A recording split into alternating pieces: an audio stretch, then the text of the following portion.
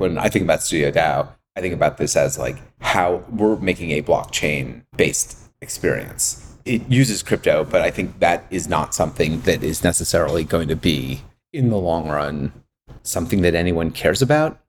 When the 10 millionth person is onboarded onto a blockchain application, it's not because they're going to be like, I need to be a part of like the crypto revolution. They're just going to be like, oh, this works better for me, and it provides some function or some experience that you couldn't get in another way.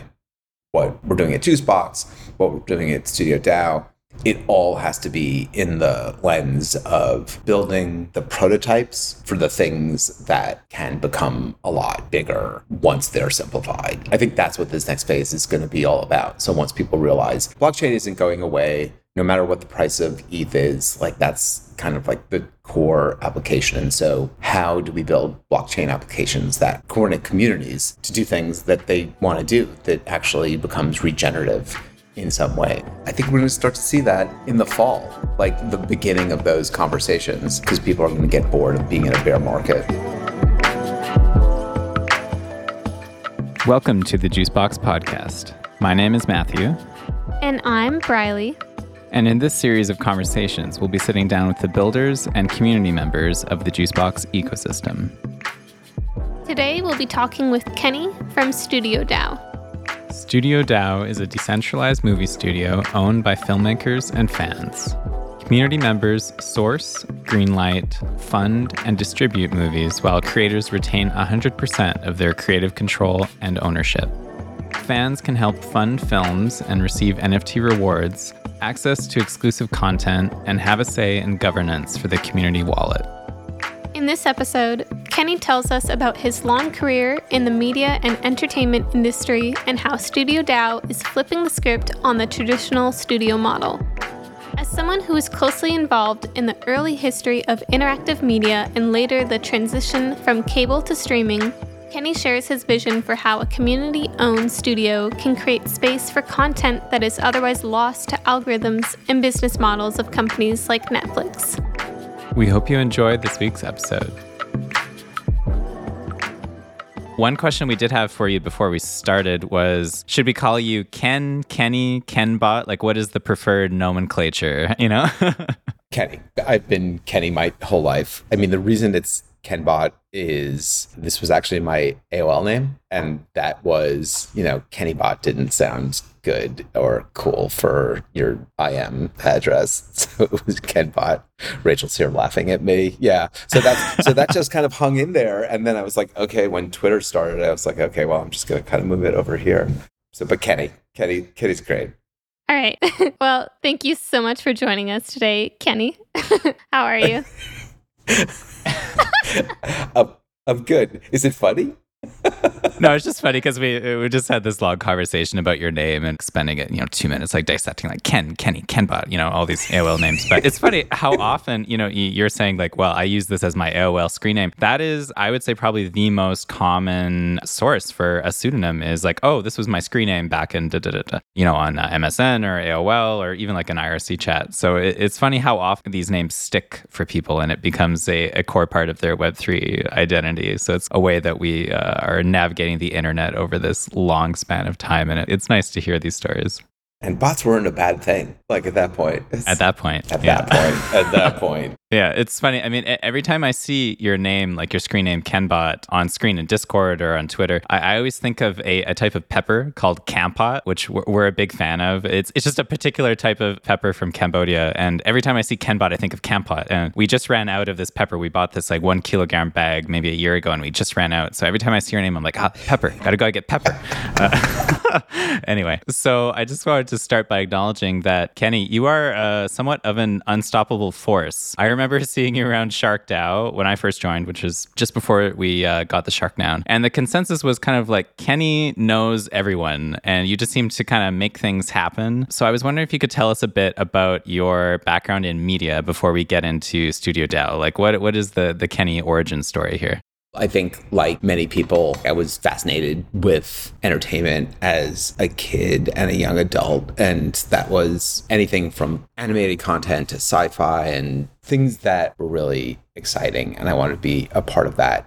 But I also, as a kid, was really fascinated with technology and programming and taught myself to program and did crazy things like build robots in high school when, I don't know when that was. I think that's like, yeah, like in the early 80s. And okay. I know. So I sort of did like a lot of experimenting and ended up getting a degree in computer engineering, like really sort of going deep on the technology side of it. But then I really wanted to be more in the media business. And I ended up having sort of like this corporate consulting job where we were making software, writing sales systems and accounting systems for people. Like that's what technology was at that phase. And that was just like the birth of what people would call like either interactive media or multimedia, or experiments that were going on at the Media Lab were very inspirational. And I ended up going back to school and getting a master's degree at NYU from this interesting part of the Tisch School of the Arts called the Interactive Telecommunications Program. And that was just this amazing interdisciplinary group. Like the head of the department would recruit people who were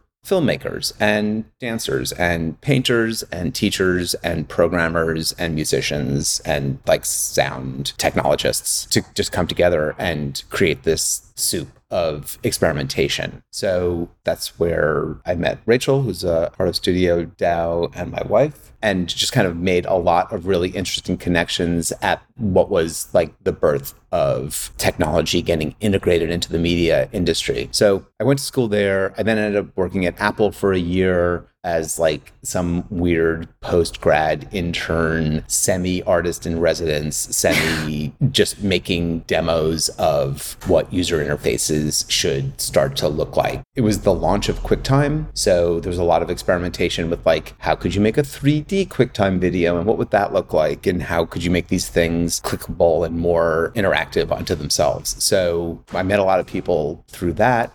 I worked in California for a year and then wanted to go back to New York. So I moved back to New York and ended up becoming the first, this is terrifying, the first digital employee at Viacom who, you know, they were like, okay, we have MTV, we have Nickelodeon, we have all these great things, and we know technology is going to affect it. And we need someone to help us figure out, like, what should we do? So I helped to build some of the first video games for those brands and different kinds of interactive experiences. But as a part of that, it was also those companies were very small at that time. You know, I'm going to get these numbers wrong, but maybe it was like 400 people working at Nickelodeon, like 600 people working at MTV, like just like this is like 1992. So we did everything from like Nintendo and Sega cartridges to CD-ROMs to experimental installations. So yeah, so I spent a long time working at Viacom. I founded multiple cable networks there. I don't know if there's a network called Noggin. It's one of the proudest projects that I ever got to work on. And so that was basically a joint venture between Sesame Street and Nickelodeon to do a new kind of commercial-free educational television for kids. And we built a bunch of amazing stuff there. And that brand still is going. And I've met professionals who are doing great. And we end up talking about what they've done and where they came from. And the most amazing one is like,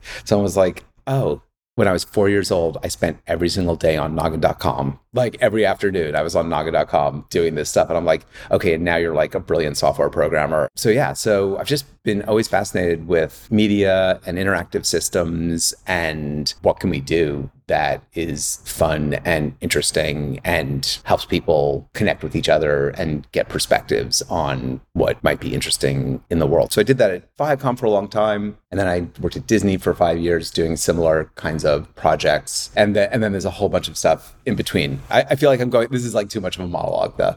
So why does it seem like I know everyone? So I do know a lot of people, and I've tended to give people insights into things like streaming, like what's going to happen when you can stream all of your television shows, like what happens in that world. And so in the companies, these big companies where I worked, I was often in the role of sharing like, okay, this is what we think is going to happen and this is how the world's going to roll out. And even though those companies were absolutely terrible at taking the advice that I was giving them, because it's hard to change from one kind of company into another, all the people that I talked to about it in terms of what we were supposed to do, even though we weren't able to do it, so many of them have come back to me and they're like, how did you know? Like, what is this thing? And so now when we start getting into this world of what's going to happen in the world of more consumer power and less middlemen, which I think is the operational difference of blockchain applications versus traditional client server. Definitely. They're all really interested. So even though I kind of jumped from the traditional world doing technology that supports traditional business models for traditional media companies into how do we actually flip the script and make this something that can totally empower audiences and filmmakers to coordinate themselves without the need to cut in traditional media companies.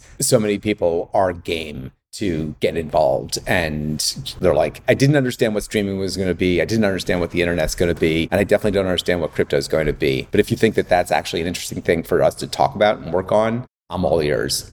Yeah, can you tell us how you made the transition to Web3 from working with those traditional tech and media companies like Apple and Disney?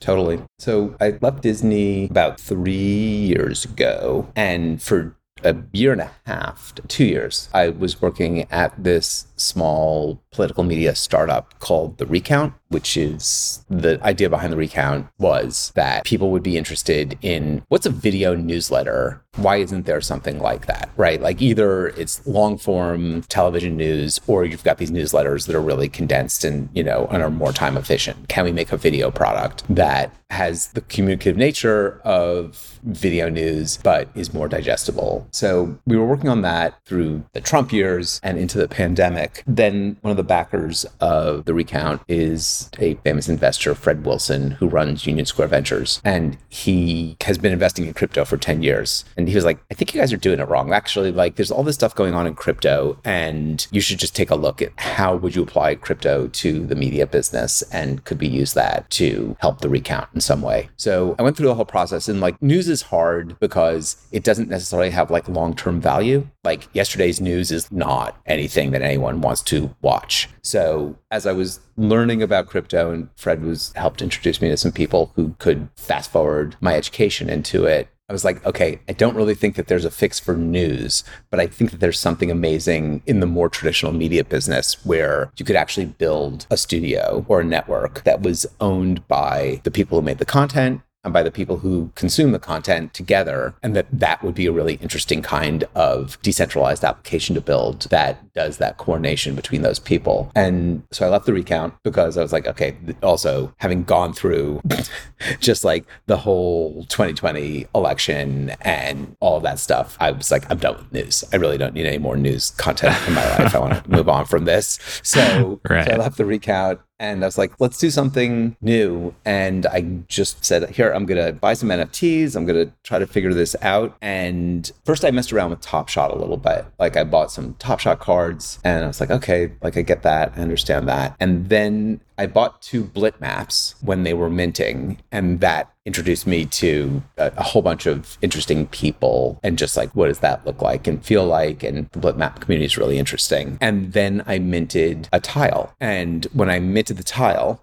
I'm pretty technical. So I was like, okay, I'm going to check out Etherscan and figure out how this all worked. And then when I saw that I had gotten 72,000 tiled tokens, I was like, what the hell is this? Like, what are these tokens? Like, how does that work? And that led me into Juicebox, where I met Django and Perry. I was curious and, I was willing to go out and spend $100 or $200 on something and see like, okay, am I really going to buy this JPEG for $200 or this on-chain token? Like it seemed totally crazy at the time to be doing it, but we did it and just dug in from there. And I think then the next part of the journey that was kind of like, it's hard to believe that this all came together. As a part of researching StudioDAO, I was interested in this idea of could we build an application where people could essentially mint ideas for movies as NFTs. And then if those ideas got energy, people could basically back that NFT. Essentially, we were calling it like proof of word. You write the log line, you mint it, and then that's your kind of on-chain proof that this is your idea. And we build a treasury around that.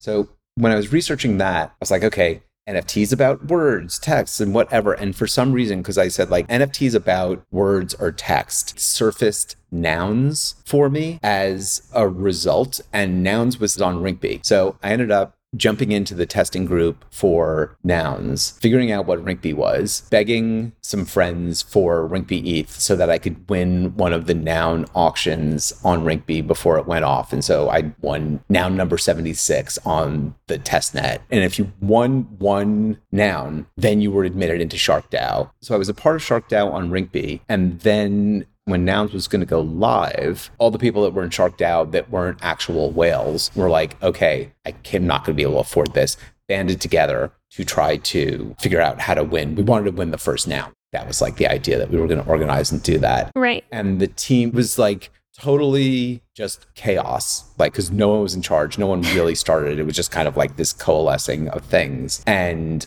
I thought that Juicebox would be a really interesting way to coordinate the treasury for SharkDAO. So I brought Django to come into the Discord and be like, hey, there's like a bunch of people in here. We need help organizing this treasury. He comes in, he pitches it. People flip out. They're like, we don't know what Juicebox is. This could be a scam. We don't know Django. Like, it's like, you don't know me. You don't know any of these other people. But just because he was like brand new at that second. But then like a day went by and we couldn't get ourselves organized. And someone else, not me, was like, maybe Juicebox is a good idea. Like, can we get Django back in here? So yeah, so it was kind of like a wild sort of connecting from one thing to another, like starting with tiles and then like ending up in nouns and then SharkDAO and then closing the loop back to Juicebox. It's wild. Okay, so before we jump into StudioDAO, can you tell us about the traditional studio model for film production? Like, how are movies usually funded and what is the overall process from start to finish? We should talk about this in two steps, right? It's like most of my career, I've worked at cable television networks. So cable television networks work in a very specific way. They have a lot of syndicated content, a lot of repeats, like filling 24 hours a day is a lot of time. Mm-hmm. And so there's a bunch of series, but it turns out that most of what people watch across all of cable, and it doesn't matter, it could be HBO, it could be a traditional, it could be Comedy Central, is they watch movies. And then, people think about the television networks in terms of the original shows that they make, but those shows are very rarely the largest part of the consumption or the real business. It's like those shows are things that get people to come maybe be aware of the network, but it isn't really the heart of the business. It always ends up being these movies. So I just think movies are a fantastic kind of content because you can be very experimental. You only have to make one. It's not like a television series where people are trying to factor in the idea of, can I make 20 episodes of this, 50 episodes of that? There's only certain kinds of ideas that I think, honestly, are maybe not the most interesting ones that kind of fit into the TV format. So I just think the future of narrative content, I think, is more about movies and less about series as the world goes on. So that's what kind of like made me think that movies are a really interesting format to work on this problem with in terms of how do we coordinate audiences and filmmakers to make stuff together. So with that as background, the traditional studio model is today IP driven. You want to have a franchise, whether it's Harry Potter or Minions or Star Wars or Marvel, whatever it is. People are terrified of the marketing problem of having to introduce new IP to the world and having to invest everything on something that's like the first of its kind. And you just get into these problems inside of big media companies, which is, would you be better off spending $50 million on this Marvel movie or investing $50 million in some other idea? And it almost always comes back that it's better to put money into the thing that you already know works than inventing the new thing. And that has led to a real freezing out of new ideas and new concepts being brought to market, which I think in the indie film world is the perfect place to create those structures and have new talent be able to show up and make something that's beautiful and arresting.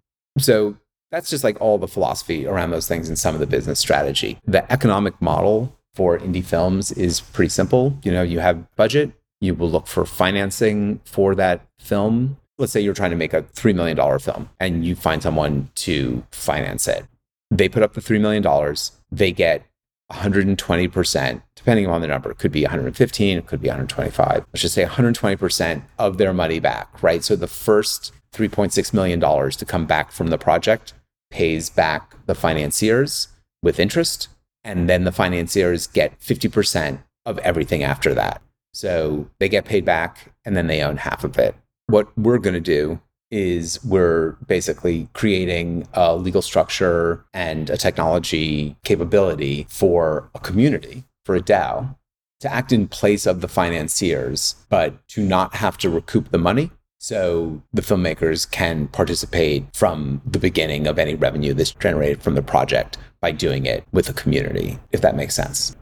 Okay. All right. Let's dive right into StudioDAO then. So for fans who want to contribute, they'll put funds in, which will help fund the movies, but they won't necessarily expect any return on that. They'll be sort of involved as the backers, but also sort of like the consumers of the content. So can you tell us about how NFTs fit into this and how Juicebox's new NFT rewards functionality will fit into this? Absolutely. So what we're doing is we're essentially creating a structure where each film comes in, they do a deal with the community. We have a traditional contract which gets signed. And what that does is lays out like the relationship between the filmmaker and the community and how any revenue in the future will get split. Then we open a juice box where you can buy an NFT. We'll have 3 tiers. We're making it simple. 0.01, 0.1, and 1 ETH are the 3 levels of buying in to support a particular film. With that NFT, that then gets you access to the rest of what is going to be going on with StudioDAO that we'll just kind of put a pin in for a second. So just to make it like super concrete, the first film that we're financing is this film called Unlikely Love Stories. That's from these creators, Rosa Tran and Derek Smith. She is an executive producer on Robot Chicken, and they produced Anomalisa, which is an Oscar-nominated animated feature. And so this one, it's Twisted Love Stories. And so it's an anthology series where we're going to be producing them 4 to 6 minutes at a time with individual episodes that together, then when we have 10 of those, that becomes a movie that we can release. But at the beginning, they're just shorts. So we're trying to raise $305,000 to do the first episode of Unlikely Love Stories with Rosa and Derek. So you come in, you buy your NFT, 90% of that goes to support the film, 10% supports just the development of the studio overall, and then you are a part of the DAO. And that's where we think it gets even more interesting as how do we sort of build that bigger community. And so people who are members of the DAO have a bunch of different activities that they can engage with. One of the more interesting ones is we're going to have a separate fund that has more money to support more content. And so once you support a film, you will be able to guide the community wallet that is generated from the revenue that comes back to the DAO as these projects make their way out to market. Right. So I'm going to make it simple, right? So we make Unlikely Love Stories. Someone, a traditional media company or some streamers like, oh, this is great. We want this movie and we're willing to pay you $1 million for it. Great. There's a split that goes to the filmmaker immediately, and there's a split that goes into the community wallet. How do we decide what to do with that community wallet? That's the way that we're defining DAO is, I think, not the way that most DAOs have been defined so far, right? Like, at Juicebox, we've all been there. It's like, okay, what are we doing? Like, there's a big, wide mandate at Juicebox to maybe do a lot of different things and figure out like how to make that work. We're going in the opposite direction. When you're a member of StudioDAO, you basically greenlight movies. You participate in the creation of those movies by being like you're on the inside because you hold these NFTs, and then we watch movies, and that's it.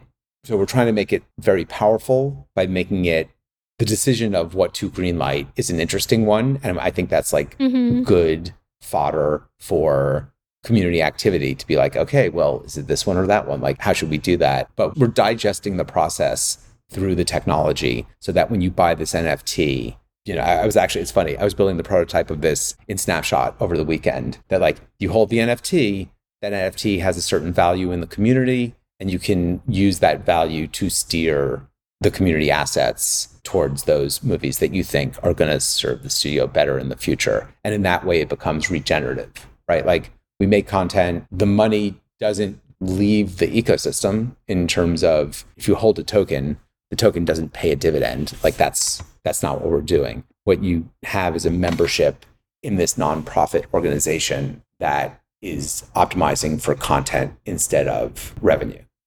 Can you tell us a bit about the process of pitching a film? So we've gone over how fans fit into the system, but how would a filmmaker go about getting their work produced through StudioDAO?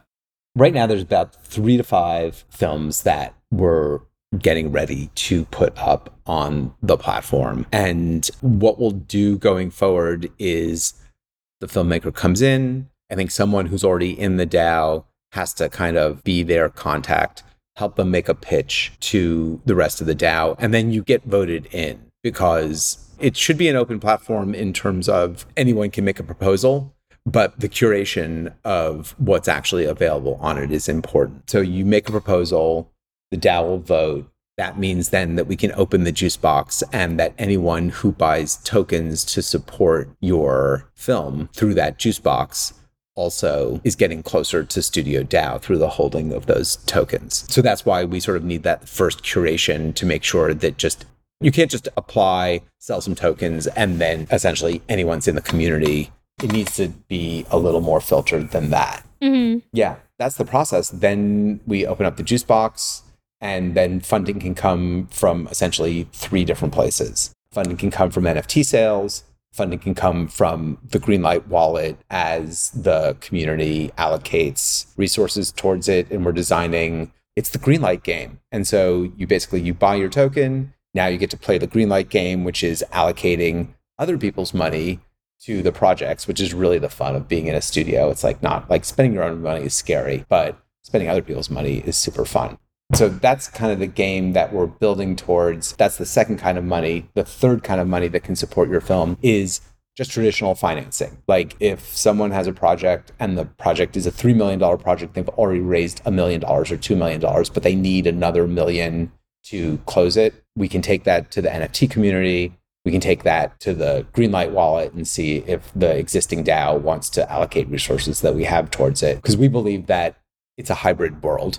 Trying to do things 100% on chain when there's such a big, vibrant ecosystem to support it already. We want to be able to play on both sides of it, because we think that the world of tapping into fans and letting fans have a piece of the action in one way is definitely a trend that is going to take hold one way or another. And by not having to be pure about it, it gives us more capability to partner, because there's a lot of great projects out there where there's some backing, but they don't have it all. So sort of starting from the ground up isn't the only thing that we care about. But I think really creative, low budget things are also interesting. Like I would love to figure out, and I think I'll just kind of drop this on the podcast and we'll see. Like we're deep enough in that only the most intrepid listeners will be at this point. But what would a Juicebox Film Festival look like? Like, I don't think it's $1 million films. You know, if we wanted to do something where it's like, here, we're going to try to greenlight a $50,000 film once a week. What would that look like? And can we do that for a month and build something and finance some creators in an interesting way? So as we get closer to having the MVP really operate, and every time I show it to someone, we're like, okay, take this step. And then they get it. They're like, oh, you could do this and you could do that. And it's because of the legal structures and the way that we've been able to build this system really in harmony with the way that Juicebox already works. It gives us the ability to do little things, do big things. There's a lot of room to invent how films actually get financed. But if you're a traditional filmmaker and you have a script and you have a project and there's people involved with it, then we just take that out and build a juice box and get going from there. Yeah, legal concerns for DAOs seems to be a hot topic lately, and StudioDAO is an UNA and Backlot is an LLC, correct? Yes. Okay. Exactly. Should we talk about what a UNA is? Because people probably... Yeah. I'd love if you could talk about each of them and how they fit into the picture together. What is a UNA? Totally. So we have a couple things going on. The idea of a DAO has sort of been outside of normal legal constructs. People are like, is there a foundation? Is there an LLC? How does this all work together? It's the Nouns DAO, like people are making companies in the Cayman Islands, all kinds of stuff. The direction that we're taking is we have registered something called the StudioDAO UNA, and UNA is an unincorporated nonprofit association. And so there's 15 states in the United States where these are recognized legal structures, and Nevada is one of them. And so we've actually created this organization in Nevada. It's stood up, and that will be, when you join the DAO, you join the UNA, and that's what the legal thing that you're actually a part of by buying that token and certifying to the governance overview of StudioDAO. Right. And it's interesting because it's the structure of homeowners associations and a number of other kinds of nonprofit associations that we're not talking about like nonprofit, like philanthropic nonprofit. It's not a 501c3 or anything like that. It is just informal association of members who are agreeing to abide by a certain set of governance rules, and then that membership can't make profit from owning your membership, but you can participate in what that membership gives you. And so our studio and our network, like our ambition is to have 1 million people join that UNA, join StudioDAO, and be able to greenlight content basically at the price of a movie ticket. Can we get 1 million people to cooperate and everybody puts in $10 or $20 or $100 to make a 10, 20 or $100 million movie? So I think we're years off from being able to execute on that, but the path to that collective action and to that legal structure is to set up this UNA, build the DAO around it, establish how filmmakers work with what is essentially a nonprofit studio run by a collective, and then scale the projects that are flowing through that pipeline. So that's our roadmap. And so the legal organization is the UNA for the DAO. And then we have something else called StudioDAO Backlot, which is a for-profit LLC. Right. That's where people can work and where we can do some of the things that need to be done to support the UNA. And so let the DAO be really focused on just what we're talking about. It's about holding the green light votes. It's a membership organization, and we're doing the service. So it's certainly not as developed, but the structure is not dissimilar from SushiSwap in terms of there's a protocol, there's a team that actually builds the app and that services the protocol, but the community owns the protocol, and the team that's doing the building has like a little bit more of a traditional software entity, but isn't controlling the protocol. That's the point, to let the community actually have that decentralized control. And can you tell us more about StudioDAO's roadmap for the next few years? You've hinted at a few things, but do you have more alpha to share about some of the more ambitious big picture goals for the DAO? Absolutely. Right now, today, we are building the proof of concept on Rinkeby along with the Juicebox NFT rewards release. And so that's just like, what are we doing in the next month, the next 2 months? We're doing that, and we're working with the team to make sure that there's features where I'm the first person touching those features to go sort of like make them work. And like, there's unnecessarily file size limits on uploading the NFTs. There's issues with like the metadata. So we're working through all of that in the short term to get it stood up. Our goal is to, I'll just kind of like lay this out there. We want to transact in Rinkeby with 100 people to sell 100 NFTs into 100 Rinkeby NFTs out there. Once we get to that point, then we're ready to go and release those juice boxes. And then we want to elevate the community to 1,000 people through those first juice box sales and funding the first few films and getting over that step. We're raising our seed round right now, and that energy mainly is going to go towards how do we get from 1,000 people to 10,000 people? What's the step from 10,000 people to 20 or 50 or 100,000 people? And we think that that is, much better user experience. When we onboard people, I don't know, have you onboarded normal people? Been like, okay, now you need to download MetaMask, and this is what you're doing there. It's like incomprehensible to people who don't care about it a lot. And we want this to be more casual. So we have a roadmap for a greatly simplified consumer experience where you're able to buy in with fiat, and that the other part of getting to scale is having enough projects to pick from in terms of what do you want to back. Because I think a lot of the challenge that people have experienced so far in this market is they're like, hey, we're making a decentralized studio, so I have a film. Do you want to finance this film? Mm-hmm. Most of the time, if someone shows you a single thing, odds are it's not going to be that interesting to you.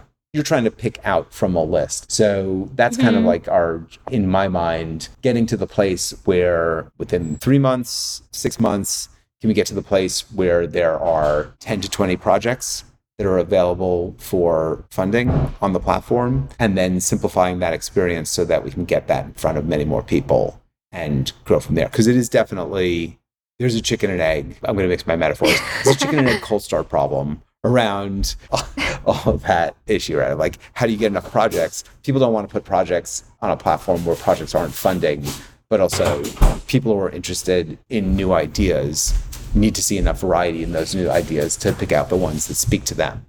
So working those back and forth, I think that's really what our next year is about, is solving those problems dynamically as they come up. Is it a problem that we don't have enough people who are interested in funding it?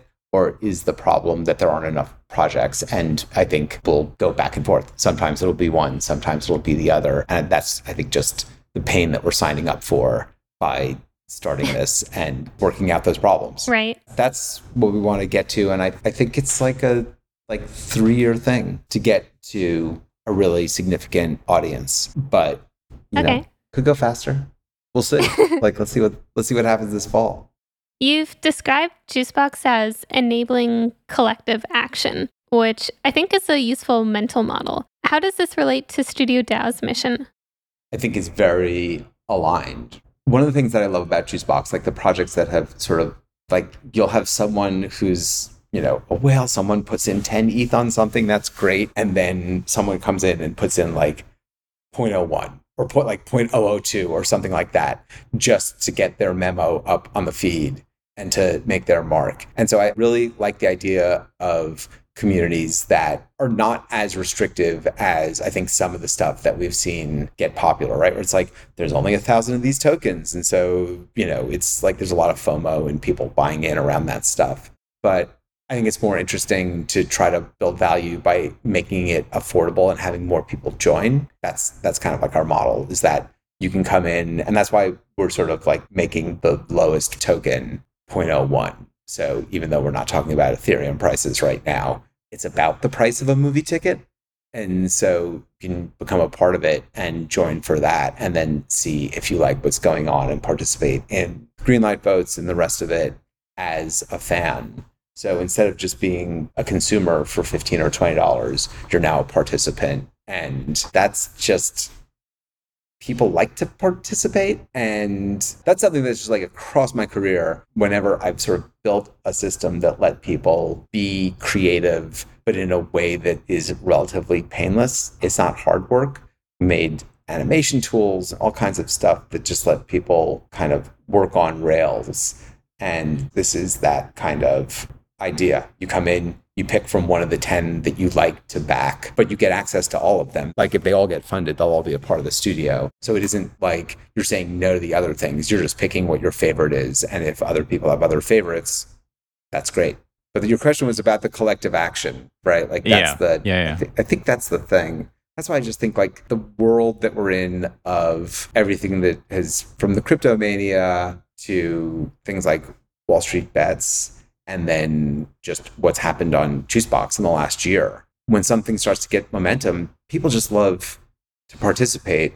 Something that's just like silly, but I think also instructive, is when people do the wave at a giant stadium. Like, why do people do that? What is it about that? You know exactly what to do. People do it. They love it. It's thrilling. Or it's like, I don't know, singing along at a concert. Like, how do we have like those big group experiences? And I think it's funny, we started off with like the mundane nature of post-pandemic life, but we still want to connect. And I think what I experienced in those days through like the SharkDAO stuff as it was forming was, people were at home and here was a thing that we could do that was fun and interesting and had a tangible output from the effort that we all made together. And you just get into a good virtuous cycle with the community that you're a part of in terms of getting things done. And I think that builds relationships, and that's just sort of like a great human thing. And figuring out how to build a blockchain application and a blockchain driven community that can coordinate to make movies seems like a magical moment. When we fund our first one, that will be the big moment when we can pass $300,000 for Rose's first film that we're doing. We'll see what happens with that community that we're building. Is it important that StudioDAO be governed as a DAO? It feels like a lot of DAOs are more interested in the sort of cultural cachet of the term DAO than actually implementing meaningfully decentralized governance. I'm wondering if you have thoughts on how the ethos of DAOs relates to the StudioDAO mission. That's a great question. I think for it to become as fully big as I think it can become, it needs to be like a decentralized organization that shares this protocol. So I think right now we're setting it up so it has the lane to become decentralized. You can't start it decentralized, right? There's got to be some people at the center of it. And so that's why we've kind of split this structure, like the UNA on one side, the backlot on the other side. But the reason that we're doing that is really not necessarily to give it the most help in the short term. It's to give it the most options in the long term, in terms of when the community takes control, the community can decide to do whatever it wants to do. So it'll have films, it'll have this technology platform that is based on Juicebox to operate on. And then if the community decides that it wants to become fully decentralized, then it can vote to do that and basically dissolve the relationship with Backlot. And then it becomes its own decentralized organization. And I think that gives it other possibilities that as a decentralized org, there's things that community can do that can't be done for it by a centralized group. That's the structure of progressive decentralization. So that's kind of our dream, that it becomes this perpetual thing that helps public goods get created in a way that's fair to the creators and consumers of those public goods. Right. So does it get there? We're going to take a shot. Like, that's what we're setting it up to do. And I think that's just what's so interesting and honestly different about blockchain and crypto and just token-driven economies is it's perpetual and independent in a way that no client-server application ever really can be.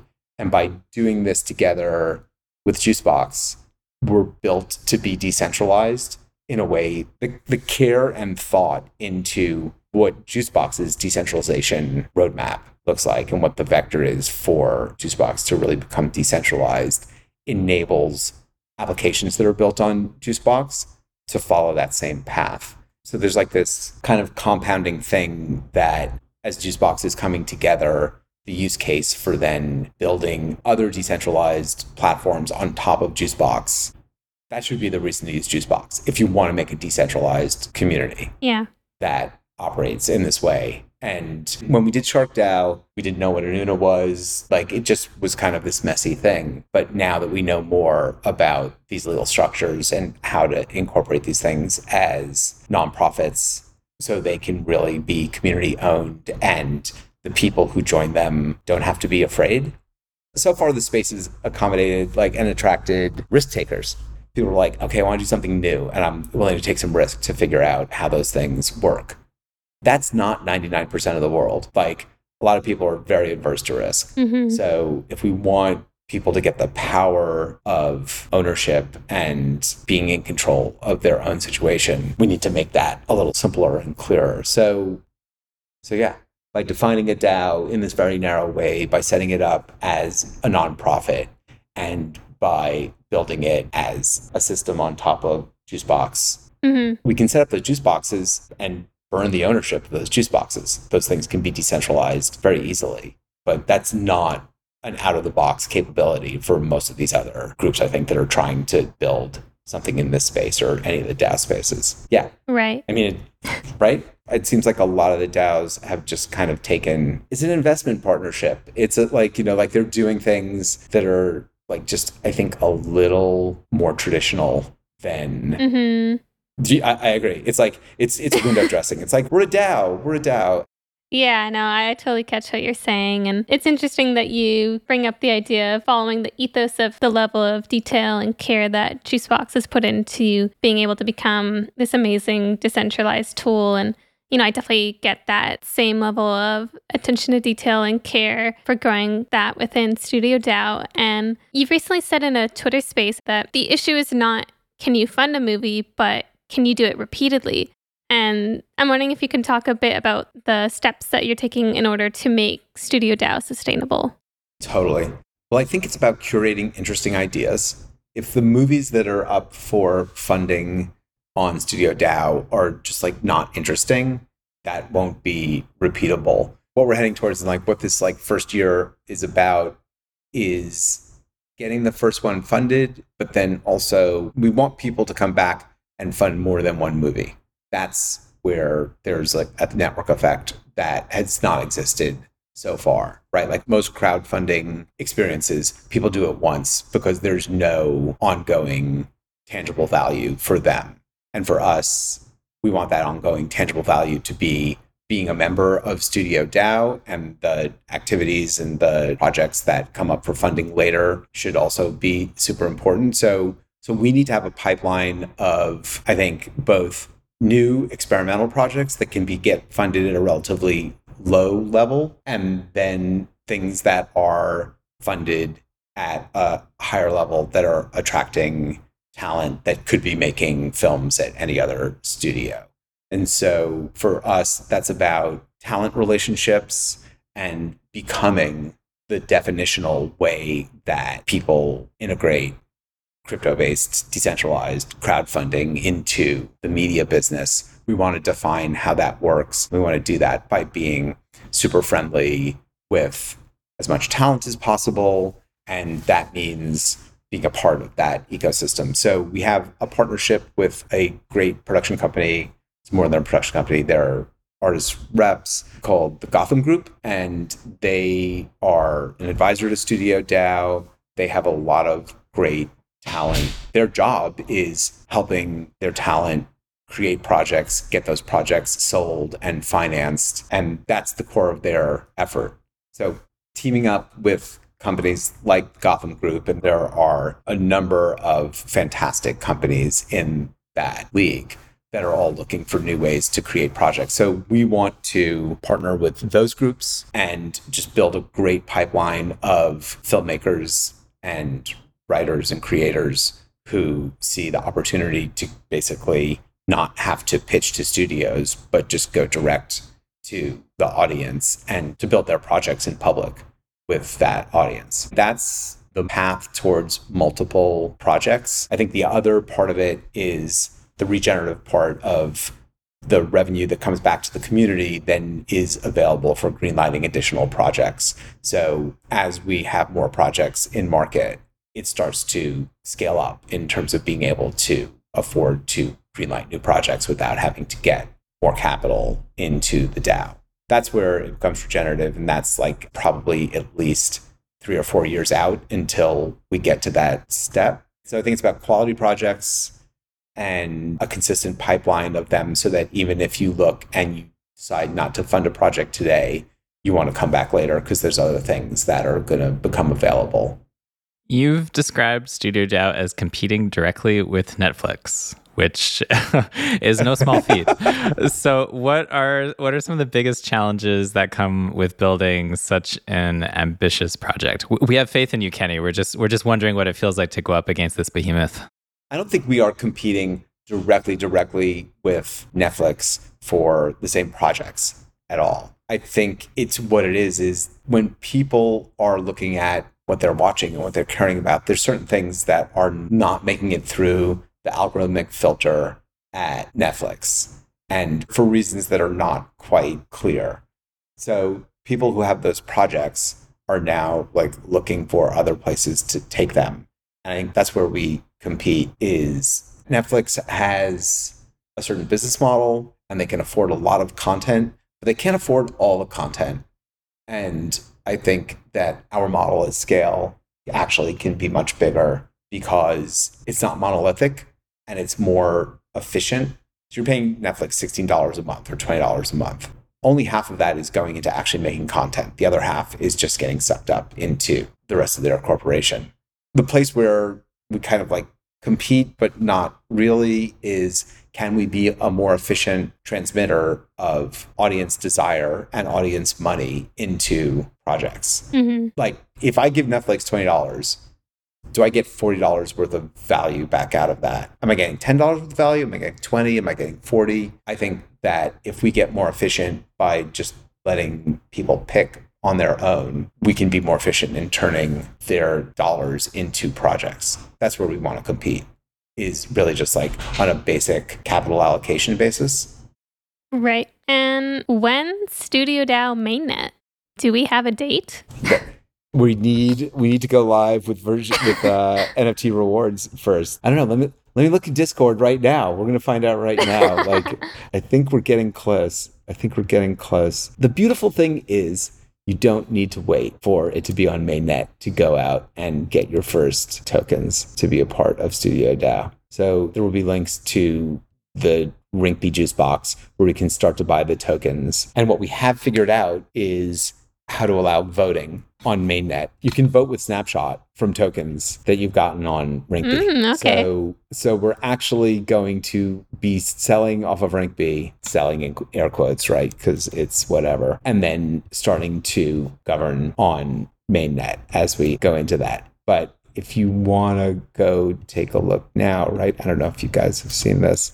How much Rinkeby do you have? This is just a random question. Do you have a lot of Rinkeby? We're not Rink ETH whales. You're not Rink ETH. Yeah. But we'll definitely link to the StudioDAO project on Rinkeby in the show notes for sure. We will make sure that it's in there. Yes, exactly. We've got a bunch of juice boxes up there that we've been messing around with. And also, if you need Rink, we're giving it out. I was able to go, I found when I went into Gnosis, I realized that the original SharkDAO wallet on Rinkeby was still live there. And it had 500 Rinkeby ETH and 7 Rinkeby nouns in the wallet. It's a high security 2 of 10 Gnosis safe.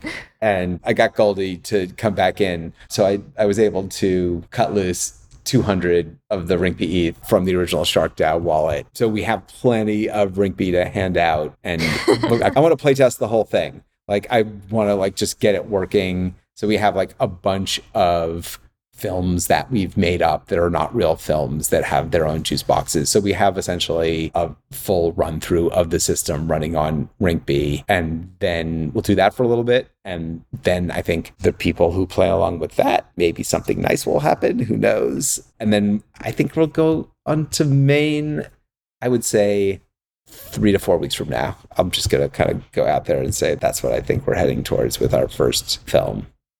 All right. Sounds good. And what is the best way for someone to get involved with StudioDAO? Where should they go? What should they do? Depending upon their orientation, we're totally happy to get connected on Discord, to come into the StudioDAO Discord. Also, on Twitter is a great place to engage us, and we're getting very active there, doing a bunch of spaces and starting to share some special elements of some of the projects that are going to be going live soon. And so I think those are the 2 main places. And you can always send me an email. If that's what you want to do.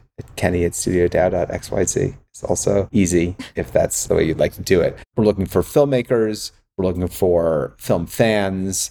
We're looking for people who want to be a part of the community and just, core contributors. Like, we need to like build up the culture a little bit. And that's, I think, something that we're really looking forward to spending the fall doing, is just getting to know a lot more people and growing the filmmakers that we're working with. Sweet. All right.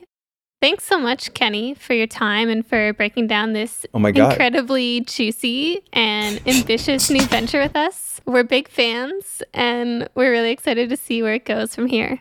So great to talk about it with you guys, and I appreciate the enthusiasm and, LFG. It's great. This is year 2 of the adventure. We're super appreciative of your time, and it's always fun to talk to people who are building cool shit on Juicebox. So that's really what it's all about. So thanks again, Kenny. Awesome. Thank you both. Thanks for tuning in to today's episode of the Juicebox Podcast. You can find us online at juicebox.money and on Twitter at juiceboxeth. Join the conversation at discord.gg/juicebox. The Juicebox Podcast is for educational, informational, and entertainment purposes only. Views expressed by guests and the hosts do not reflect the views of JuiceBox DAO or the Juicebox Podcast.